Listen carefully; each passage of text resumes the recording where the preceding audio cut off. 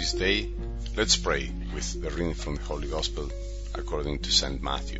In the name of the Father, the Son, and the Holy Spirit. Jesus proposed another parable to them. The kingdom of heaven is like a mustard seed that a person took and sowed in a field.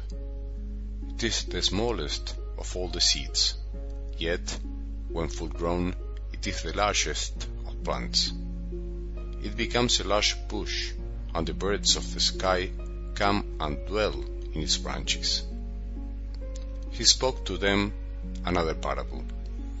The kingdom of heaven is like yeast that a woman took and mixed with 3 measures of wheat flour until the whole batch was leavened. All these things Jesus spoke to the crowds in parables. He spoke to them only in parables, to fulfill what had been said through the prophet. I will open my mouth in parables. I will announce what has lain hidden from the foundation of the world. The Gospel of the Lord.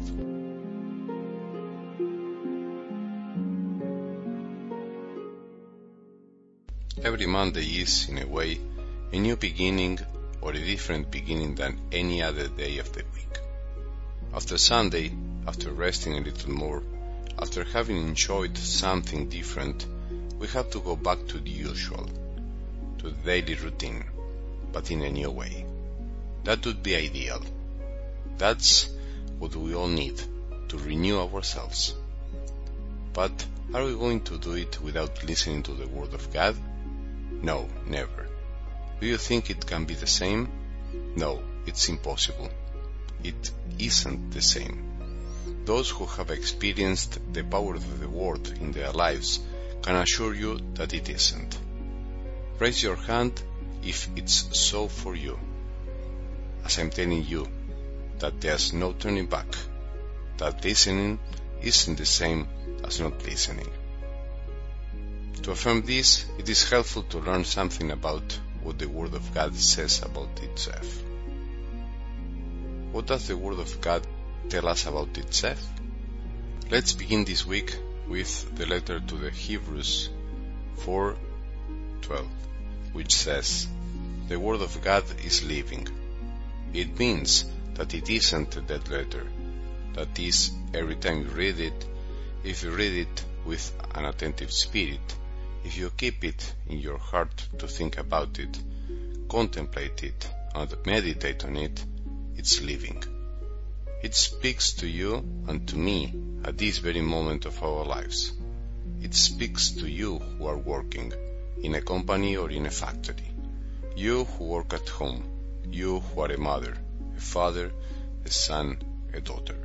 It speaks to you now, at this moment, while you are doing what you are doing, no matter what you are doing. And when we say the Word is alive, it means that it's also dynamic, and so it can work, it can act. With this spirit, with this desire, we must read and listen to the Word of God. And at the same time, if it's alive, it's for the living, for the people who have a heart, who have the desire to grow, who have the desire to listen and to live according to what God says and teaches. But I dare to add one more thing. It's also alive because it can bring a dead person back to life. It can make us truly renewed, even if we are half dead at heart. In today's glimpse of the Gospel, the Lord speaks to us through parables. He continues to teach us through parables what the kingdom of God is. The kingdom of God that's already among us because Jesus is the one who brought it to us with His presence, with His physical presence, and today with His mystical presence in the Church, in the Eucharist, in each one of us who live the faith, in each poor person. That's where the kingdom of God is. The kingdom of God isn't only the Church, it surpasses it, because the kingdom of God is the relationship of love between God and us, and it becomes real especially when we say yes to God, when God's will is done here on earth, as we say when we pray the Lord's Prayer. That's why the kingdom of God is greater than the church, although, of course, the church in each one of us is especially called upon to live it.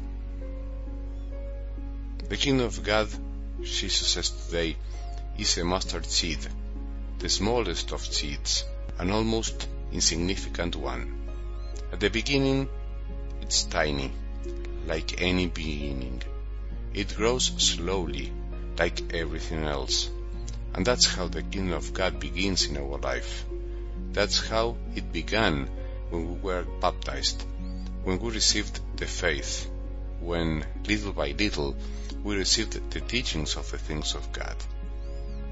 It took root, little by little, and today it has grown in our heart, in your heart, and wants to grow even more. Today, the kingdom of God also starts out in our heart as a mustard seed. So let's try to spread like the branches of this bush in our life, in our shop, in our family, with our parents or children, with our brothers and sisters. By giving our yes to God and doing His will, we become a possibility for others, so that they might find shelter, a place to live. The kingdom of God opens doors and hearts to all. The kingdom of God is also yeast, Jesus says. It can't be seen, but when mixed with flour, it forms a dough. The kingdom of God is in the middle of the world, and so are we. We may be traveling, or commuting to work, studying, or resting. But we are in the middle of the world, and we have to make the dough ferment with our present. We have to give shape to the dough of this world which, without yeast, without the kingdom of God, without our yes, would make no sense. So, let's ask ourselves today in what way we can help this dough of the world that sometimes lives as if there were no God, and sometimes in our lives we are living as if God didn't exist. In what way we can help, we can collaborate. Let's ask ourselves if this dough can ferment today and thus be able to live the kingdom in our day, in every simple thing that we have to live. May we have a good day, and may the blessings of our merciful God, the Father, Son, and Holy Spirit descend upon our hearts and remain with us forever.